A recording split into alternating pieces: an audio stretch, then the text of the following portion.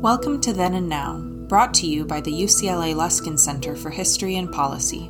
We are dedicated to studying change in order to make change, linking knowledge of the past to the quest for a better future. Every other week, we interview thought leaders, historians, researchers, and policymakers about what happened then and what that means for us now.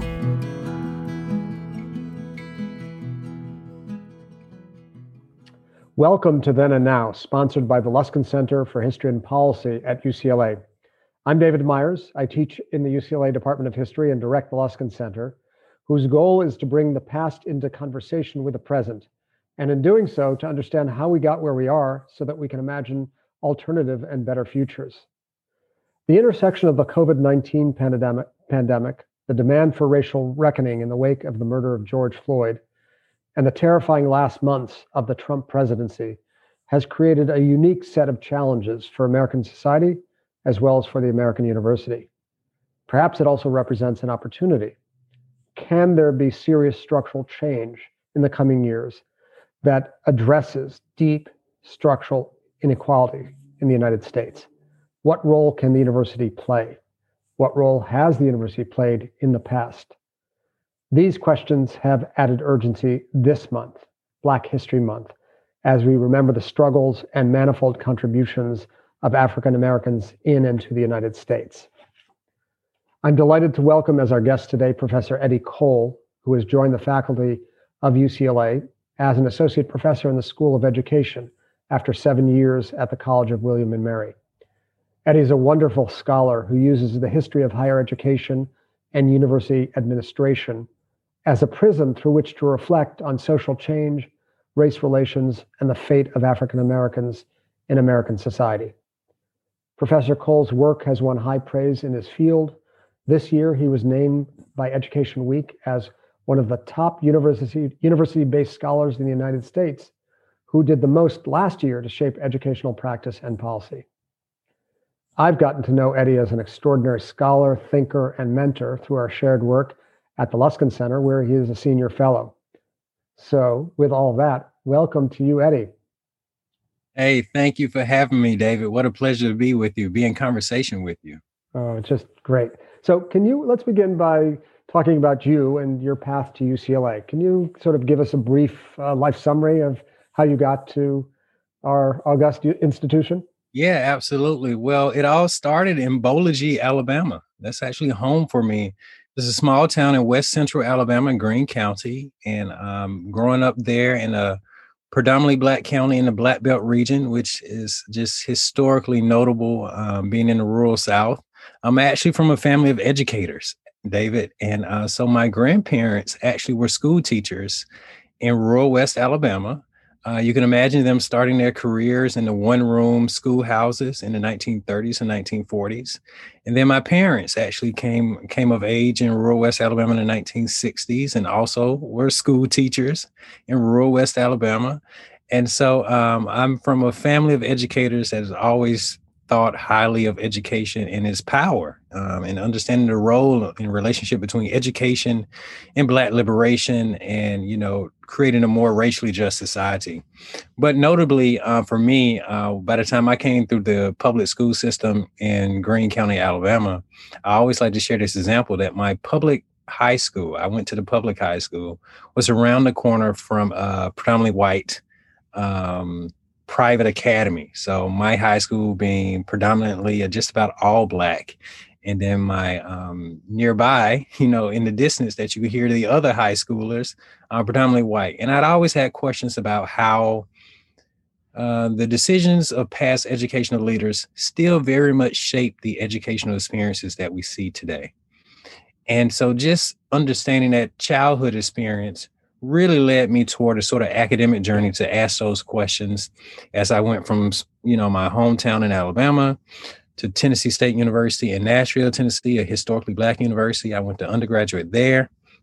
And from there, I went on to Indiana University, where I did all of my graduate work, my master's and PhD at Indiana University. And along the way, I would just continue to ask questions about sort of the role of history in understanding education. And notably, I always thought, well, if my small town school system, former principals and superintendent had that sort of impact on my education, imagine the impact that college presidents and university chancellors have had on education. And that just has really driven my faculty career since leaving Indiana, spending 7 years at the College of William and Mary, the nation's second oldest college in Williamsburg, Virginia. And most recently, moving across country to Los Angeles to join the faculty with you at UCLA. And so that really sort of gets into my life trajectory and academic trajectory. Yeah. Well, we're so delighted to have you at UCLA. And I want to just return to this point about how you, in a certain sense, added a layer of reflection upon your own family background in education. So you yourself are an educator, but at the same time, you study the history of education, and particularly higher education. And I guess I'm interested, in light of what you said, and you sort of gave us some hints about, when did you intuit that understanding the history of education and educational institutions and educational inequities was of real interest to you? And then when did it become your life path? Yeah, I'd say my senior year in undergraduate at Tennessee State University. And so you can imagine, through all of my sort of K through 12 education, and then through the vast majority of my undergraduate education at a historically Black university, I'd attended schools largely shaped by race, racial context, right? So I'm finishing undergraduate. And during my senior year, Tennessee State University closed, or whether not Tennessee State University was involved in a federal court case that was closed during my final year there. And that case was obviously a desegregation case going back to the 1960s. And so the consent decrees were finally, by the court standards, remedy, and a large sum of money was given to the university.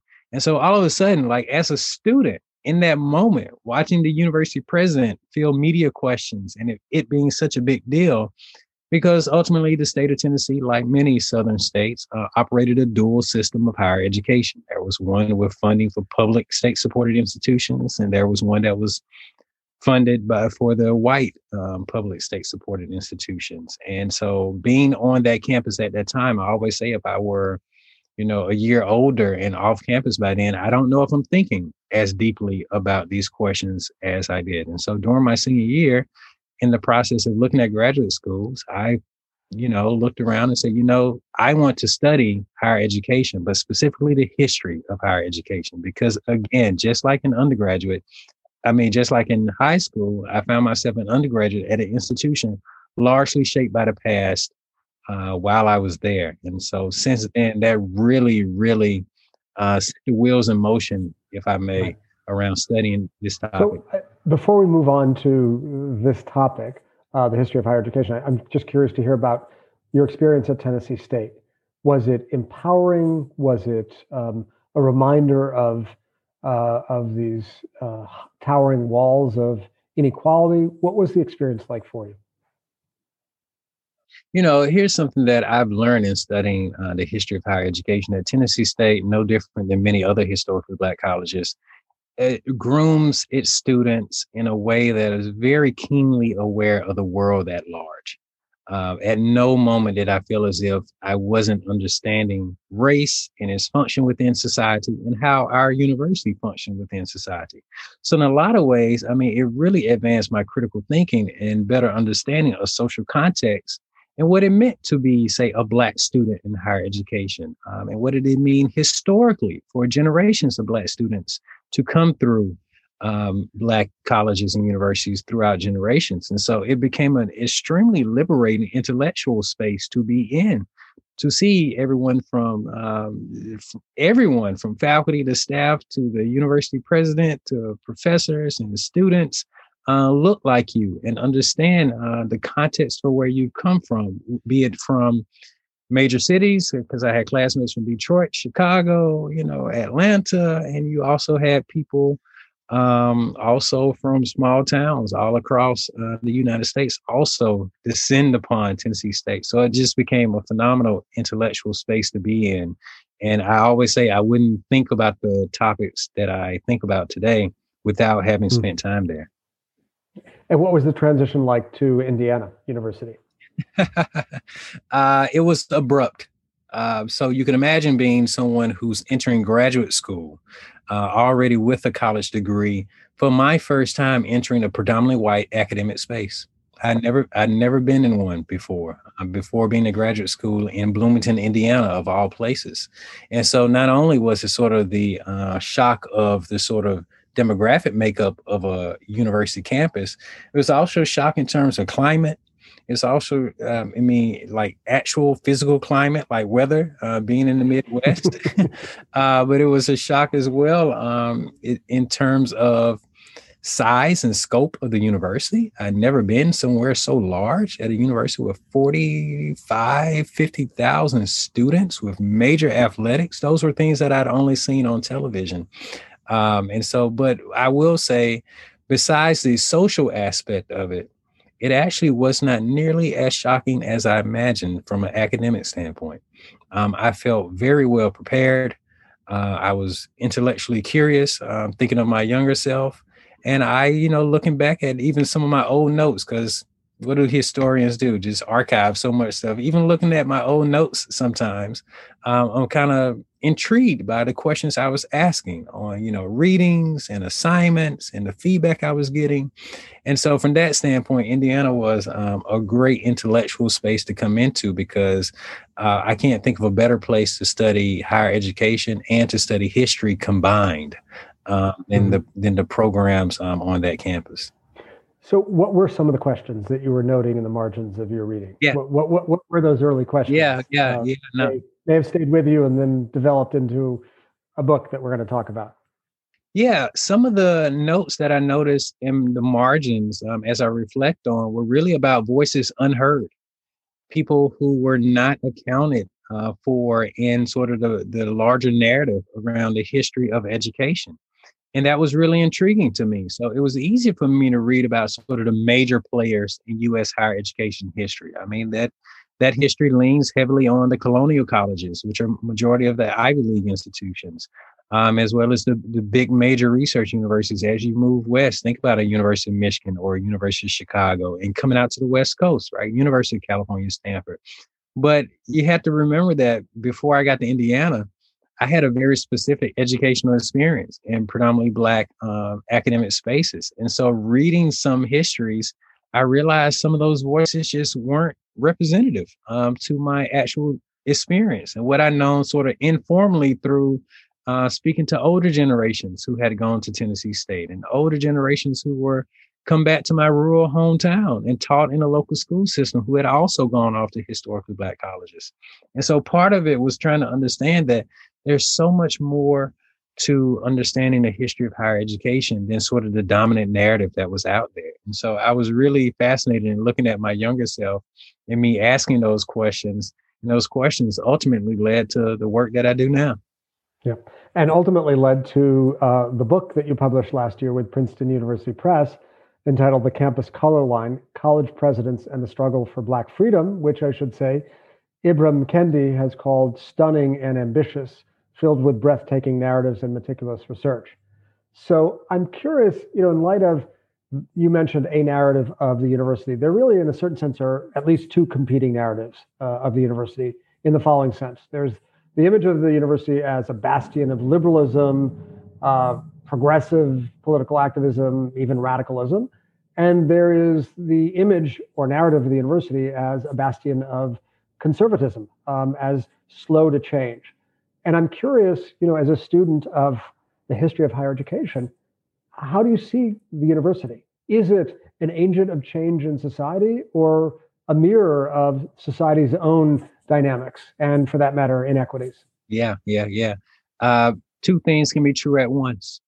And that's the Amen. That's my short answer if we were passing each other on the elevator.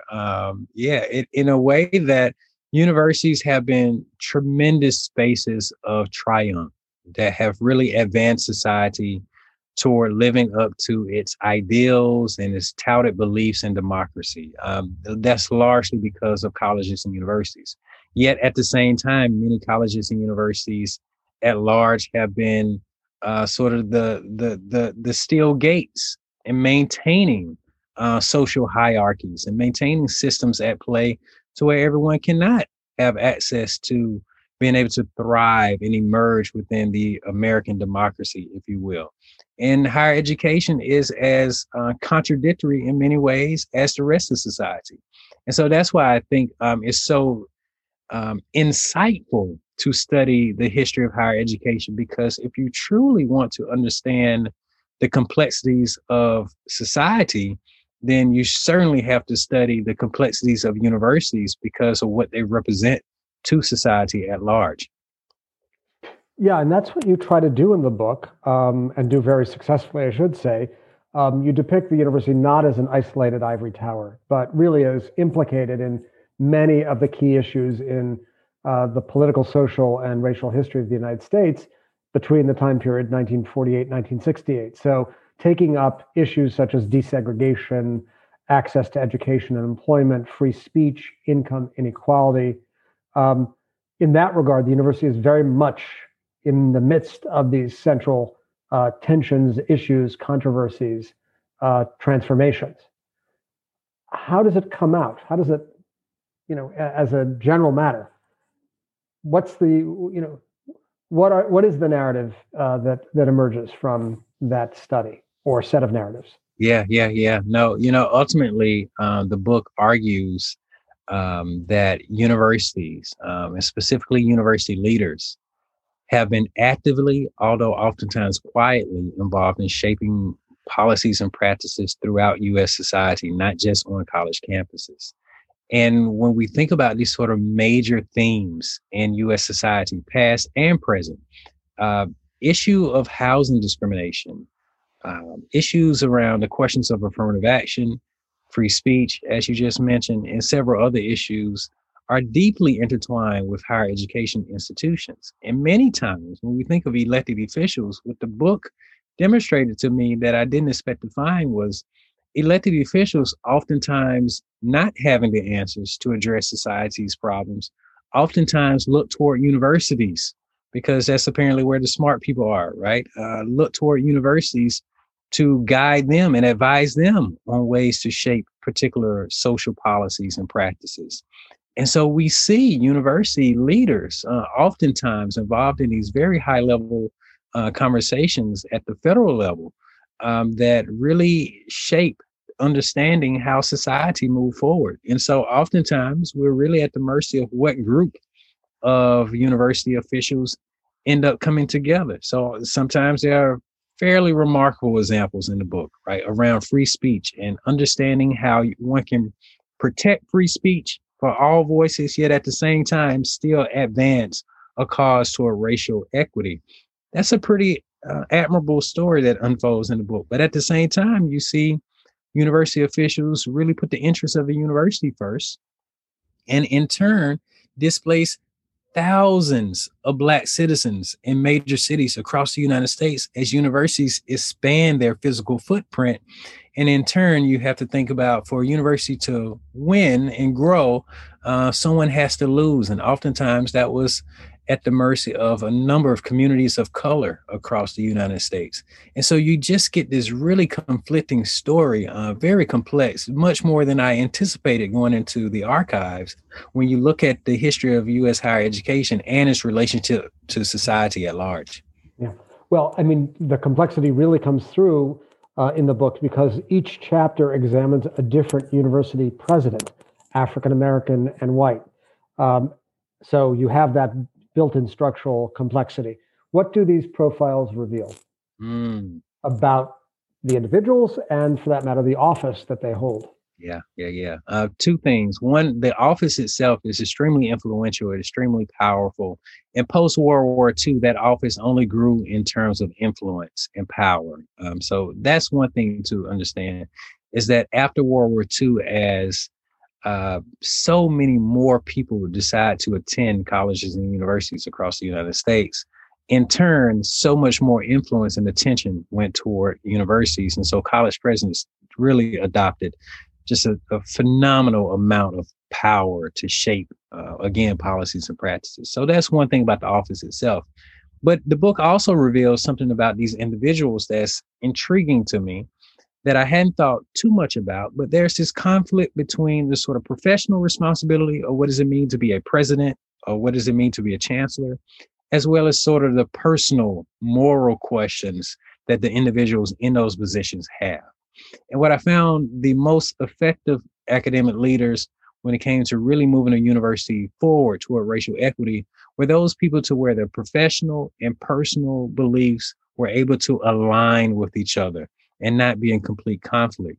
But those other presidents that oftentimes sort of put their personal beliefs aside and move forward exclusively within the office in the official capacity, oftentimes didn't maximize their ability as far as moving the needle forward around ending racism in the United States, particularly on their college campuses and in their local communities.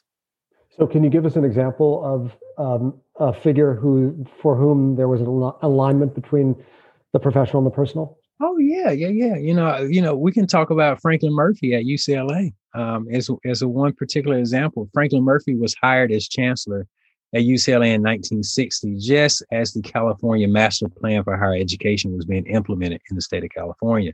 So Merkley arrives at UCLA as chancellor, very much committed to creating a university where all students can thrive and wanting to move any forms of discrimination away from UCLA, as well as in Westwood, a neighboring community right near UCLA. But one particular thing came up to where in the UC system, Chancellor Murphy, for the first time, reported to a president of the University of California system, who was Clark Kerr at the time, instead of reporting directly to the Board of Regents, what he was previously doing at the University of Kansas before coming to UCLA. And so one particular conflict came over whether Franklin Murphy could support students, UCLA students, who were arrested in Mississippi during the Freedom Rides in 1961. And so one particular tension came up between the UC system formally says students could not be involved with social issues under the name of the University of California. Do what you want as a private citizen, but not as a University of California student. But Franklin Murphy didn't necessarily believe in that. Personally, he was committed to supporting students in the Black freedom movement. And so you see a moment to where he actually makes a personal donation, like to aiding students make bail money for their criminal charges faced upon them in Mississippi, where they were challenging segregation in public highways facilities. So you see that tension between the personal and professional, but he makes sure that they align in his actions as chancellor. What surprised you in your study of these different figures, in these profiles you drew so richly? Yeah, one surprise, David, would be the original plans for affirmative action in U.S. higher education.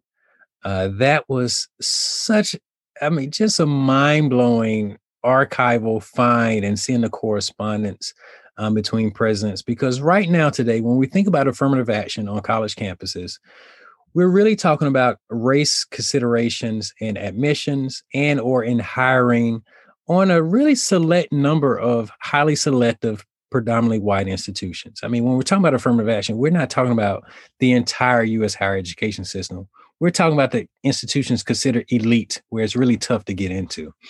But that was me really adopting a pretty narrow conception of what affirmative action could be. And that's based on today's standards. But originally, these college presidents worked together. Both the presidents of white, wealthier institutions worked alongside the presidents of a number of historically Black colleges and universities to come up with a more comprehensive affirmative action plan that was really geared towards system-wide change in U.S. higher education. When and where was that? This was in picking up in 1963 through 1965, that sort of 2-year period. So this is really in July of 63 when President Kennedy writes a letter to a number of college presidents.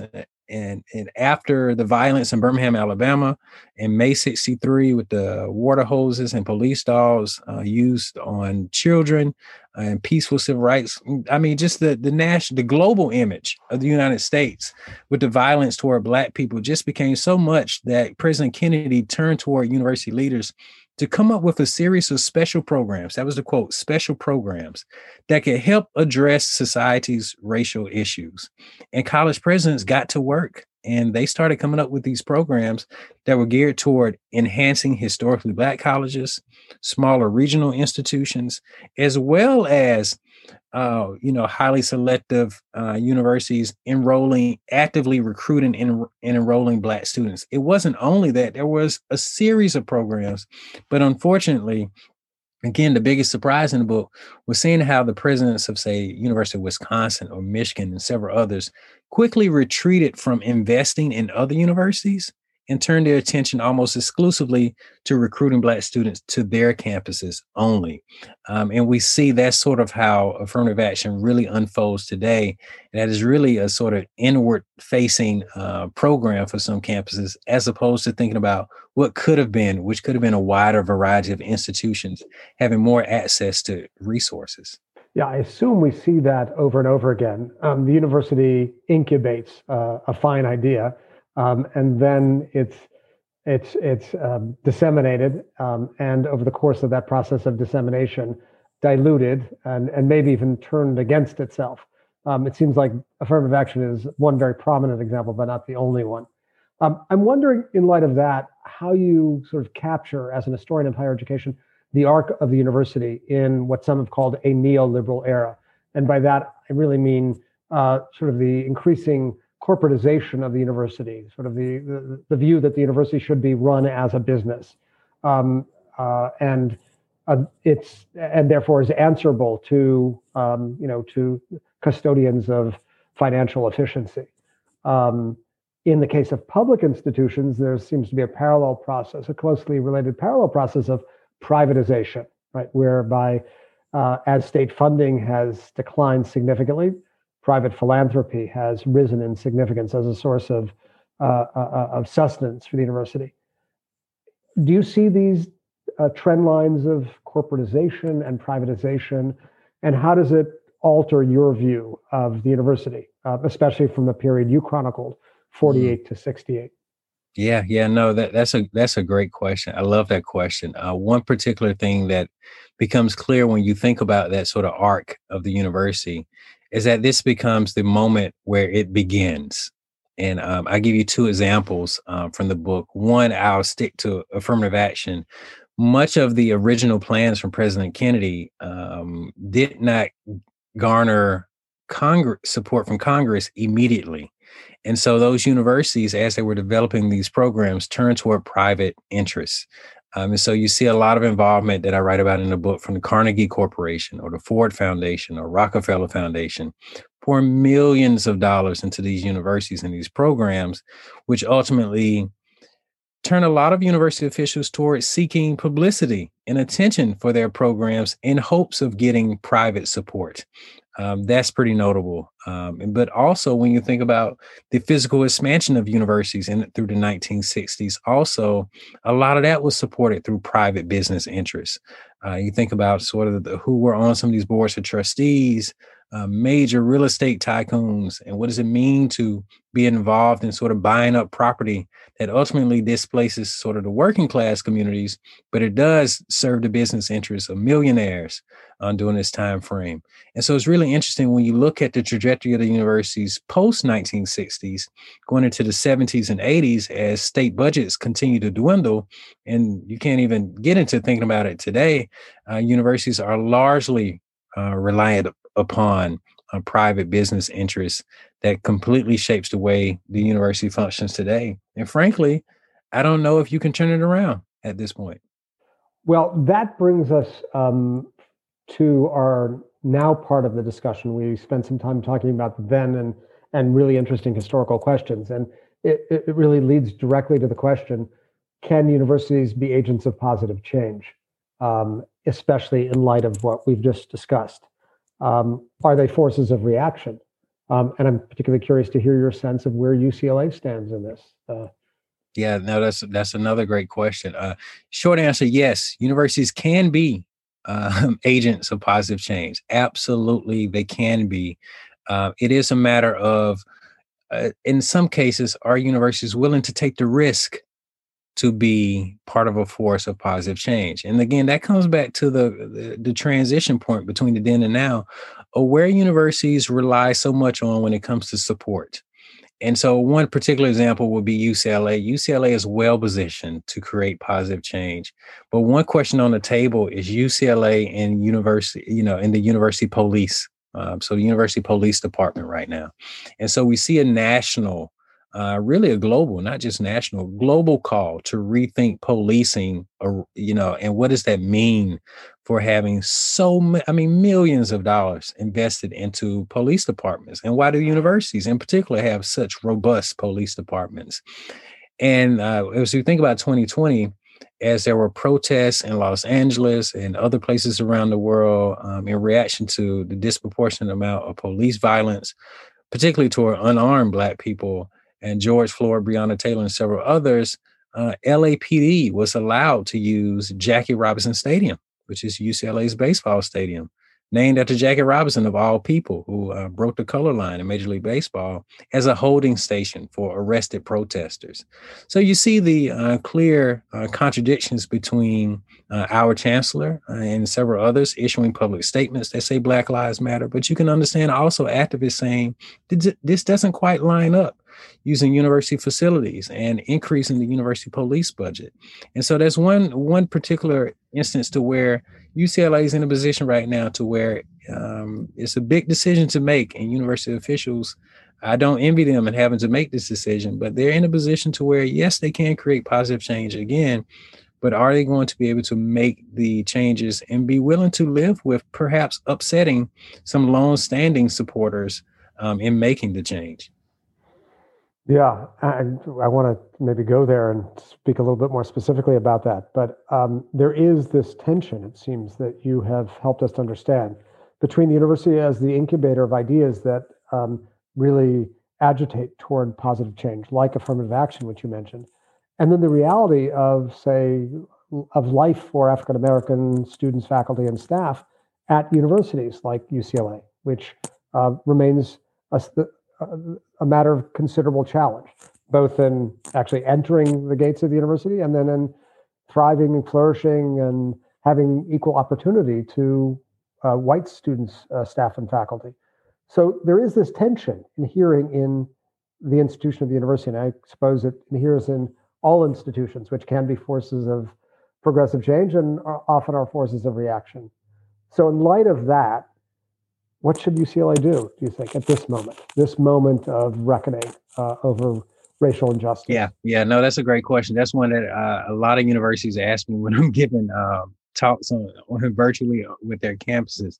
And two things come to mind. One thing is UCLA has to actively think about the community as an equal partner in the educational enterprise. It's absolutely essential that happens right now, David. There's no more, there's no more space for UCLA to make sort of these high level decisions about UCLA and decide to bring the community along with it. It has to start thinking about how is UCLA a part of LA in the truest sense, not just symbolically, not just on paper, but actually stepping away from Westwood, stepping out of the administrative suites, and actually going to sit down in South LA or going to East LA and being able to engage with the community and understanding what the community wants and desires from the major public research university in the city. And a city as dynamic as Los Angeles, with so many people and voices and cultures represented, that's going to be absolutely essential for UCLA to do right now and to do it consistently, not one time for the sake of doing it, but this has to be ongoing, consistent, reoccurring meetings. And the same thing about, when it comes to reoccurring meetings, I would also encourage any university administrator, from Chancellor Block down to anyone else on campus, to really have a standing meeting with the university archivist, just like they have a standing meeting with the vice chancellor for finance or vice chancellor for personnel, because truly there's something to understand about the history of your university, and not just the institutional history at the macro level. But David, it's absolutely critical for university officials right now to understand the social history of their respective institutions. So understanding that people make UCLA work hour in and hour out, day in and day out. People make UCLA work. So if you know that, then you have to understand the people's history of UCLA. And once you understand that aspect of it, you have a much more robust understanding of UCLA as an institution and what it can create, because you know what it means to individual communities throughout Los Angeles, Southern California, the state of California, the United States, and the world, when you understand that social history. And that's what UCLA has to prioritize doing right now in this moment. Well, as you know well, we're trying to do our share at the Luskin Center. We're delighted to have recruited you to a research team working on the history of race and racism at UCLA, where we believe that understanding how we got where we are by reviewing the past will help us chart a better future. At the same time, overcoming inequality and inequity is a matter of allocation of resources. It's a financial question in many ways, not exclusively so. Do you have any thoughts on how the allocation of resources should look in a more just university? Wow, yeah, that's that means you have to do you have to do an equity-minded audit of where your resources are being allocated right now, as opposed to sort of making the assumption that all of your budgetary items and your resources are already earmarked, and where can you sort of find additional funds? Yes, that's important, but it's also time to ask some critical questions about how we function in general. And this is another thing that the book demonstrates to us that's especially important for us at UCLA, but the entire UC system, is that there's something to be said about organizational charts and hierarchy and how universities are structured, because those structures are very much just as much an equity issue as they are an organizational management issue. And it's time for us also to sort of do a critical audit about how things are structured and how decisions are made on campus. It's absolutely essential to do that, because that, again, shows us where things get hung up and where our priorities are and how resources are equally or unequally distributed to different areas. So I think that's so important right now, David, that we have to sort of step back at that level and ask some critical questions around our budget. That for sure is going to be the first step toward figuring out where do we put the money, or as the saying says, you gotta, put the money where your mouth is. That's going to be key. That's absolutely essential right now. Thank you. So you've spoken very compellingly of the importance of history for the university and for society at large as a way of coming to terms with our past. And I think it's particularly important to make this observation in the midst of Black History Month. I'm wondering what your sense is of the importance and the effectiveness of Black History Month in performing that work, in allowing for us to take stock of the great achievements of African Americans to the history of the United States, but also for white America in particular to confront its own past of injustice. Yeah. Black History Month is so important. And what a historic designation to have, just knowing the history of Black History Month, going back to the 1920s, when it originated as Negro Achievement Week.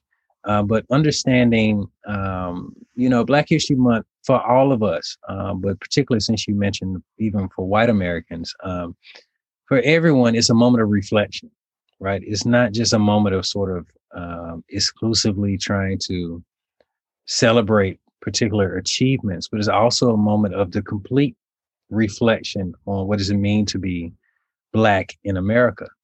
And I think that's so essential, that it's not just about achievements, but understanding the totality of the experience that has happened since the first Black people arrived in what is now the United States. I think that is what's so critical to February, is that it's a good point to pause, reflect, and then to actively chart what your next 11 months look like in trying to really live up to Black history and create a future, Black futures that are just as rich as Black history, right? And then you sort of get a chance to come back around to Black History Month the next year and pause, recharge, and reflect, and move forward and do this work again and make progress, right? So it's just as essential to sort of have your programs and I do my fair number of Black History Month lectures as well. I mean, I think that's very important. Continue doing that, but also it's a moment for us all to sort of stop, pause, and think about where we've been to better assess where we are, and then to better plan where we're going next.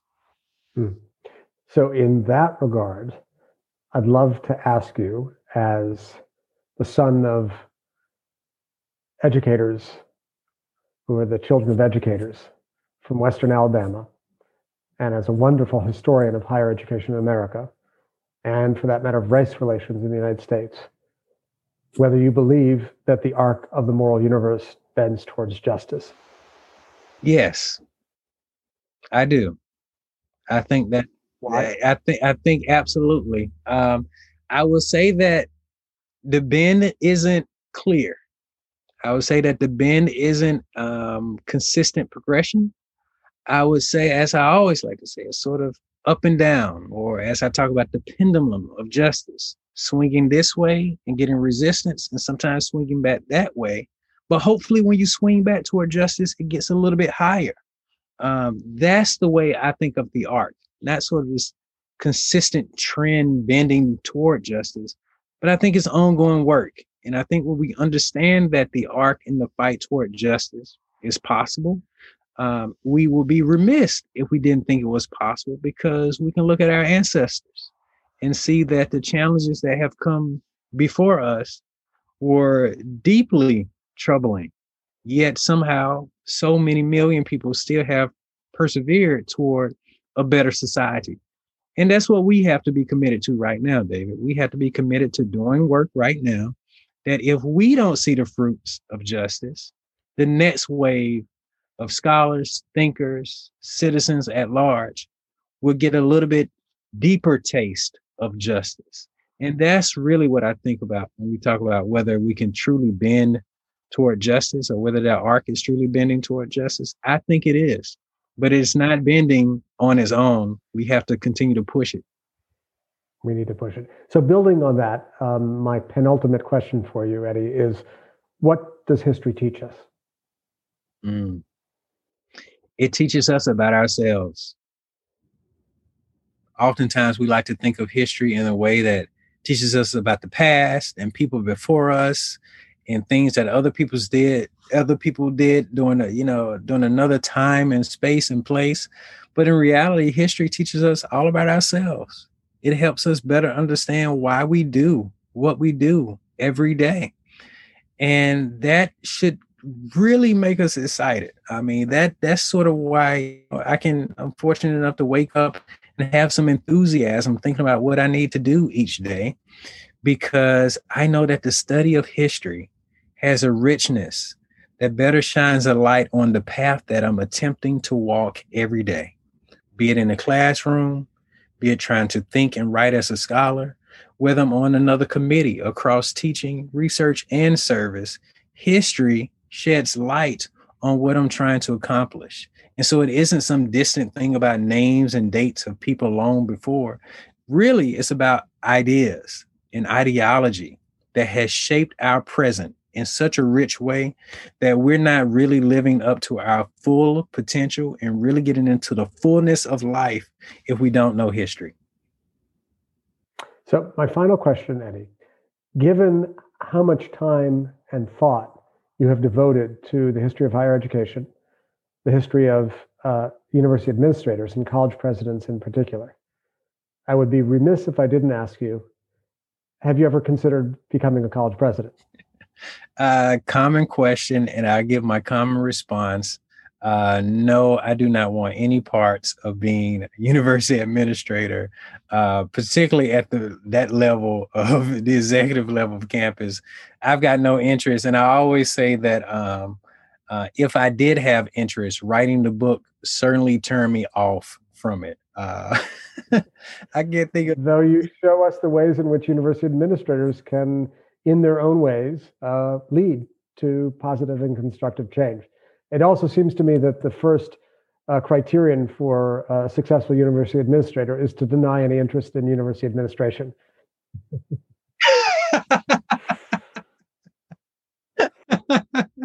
That's a good one. I will I've never had that put back to me that way, but it's funny you say that. I may have been talking to a certain Ivy League president, and one of his responses was, "I never wanted to do this job." Yeah. Okay. Well, we'll check back with you in 5 years and see if your view has changed. But I want to thank you, Professor Eddie Cole, for joining us on Then and Now. It's really been a most illuminating time with you. Thank you so much, David. What a pleasure. What a pleasure. We have to do this again. Indeed. And thank you to our listeners out there. Let us know your thoughts on this or other episodes of Then and Now by emailing us at luskin.history.ucla.edu. That's LUSKIN center@history.ucla.edu. Special thanks to our executive producer, Maya Ferdman. Until next time, wishing you a pleasant and safe day.